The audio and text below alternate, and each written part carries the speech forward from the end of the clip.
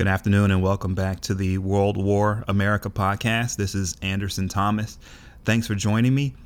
So today we're talking about the secret Chinese government police station in Manhattan. You heard me. New York City. I tracked it down. I found it. Okay, so there's a report floating around out there, and some online news outlets have reported on it, that there is this Chinese police service station. There are a bunch of them located all over Europe. There's a few in Canada. And there was a mention in this report that was done by this nonprofit group that says there was one in New York. So I went looking and I found it. I found this thing.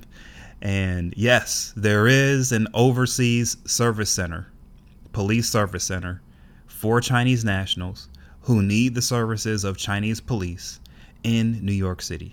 It's in Manhattan. I've seen the police officers, or the people who are supposed to be the police officers, I guess. I've seen their office. All right.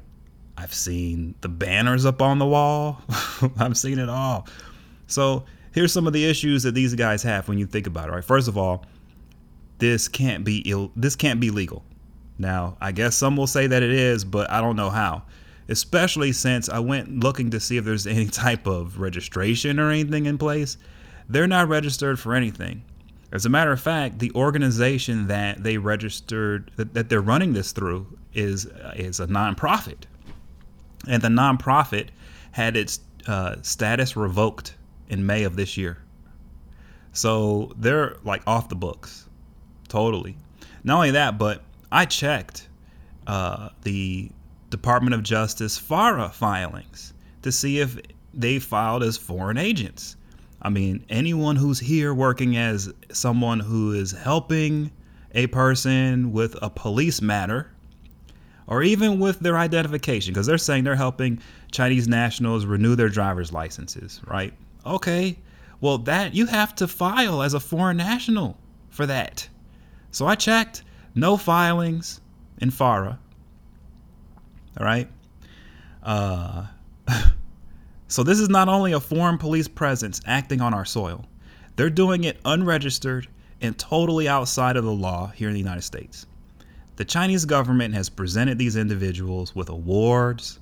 I've seen it. I've been on websites in China where you can see photographs and video of the Chinese government presenting the people who designed this thing with awards, and they're wearing military uniforms, by the way.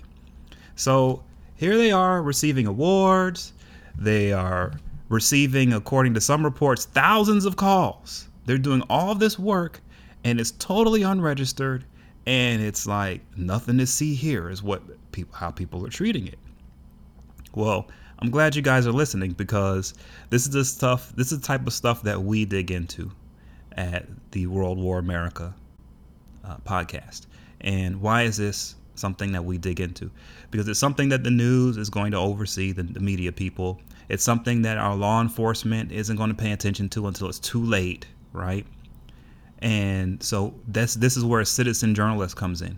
This is where I come in, between the cracks, right? This is something that's slipping between the cracks. And by the way, this tends to be how China has been operating. They're not spending a lot of money to come after us on certain things like this, but they are very effective with the little bit that they are spending. This is an example of it. Okay, so they are extending their legal system out through the world through these service stations. And this one in New York City is unregistered. No one there has registered. The nonprofit they're running it through has been revoked. It's unbelievable. So for our purposes, what do we need to know? Where do we go from here? It's not enough to be upset. We need to know exactly what they're doing here in the United States. And the best way to find that out is to find out who they've been working with as far as elected officials go. We need to find which elected officials in the United States help them design this, help them put this together. So that's where I'm at now. The newspaper story on this should be coming out soon, and we'll cover that in a subsequent podcast entry. But for right now that I found all this stuff, and you guys should be seeing all this stuff soon, I'm looking into the Sister City program. There's this thing called the Sister City program. A bunch of cities use it, and they partner up with a sister city in China somewhere. So you'll have Brooklyn partnering up with Fuzhou, Fujian, or whatever the city's name is in China, and that they exchange. They have student exchange. They do all kinds of stuff like that. That's where I think this thing is sprouting out from. I could be wrong, but that's where I'm digging. Now, for everyone else who's listening, please do some digging as well. Please also share this. Please subscribe. And please come back for the next episode. I'll see you later. Take care. Bye.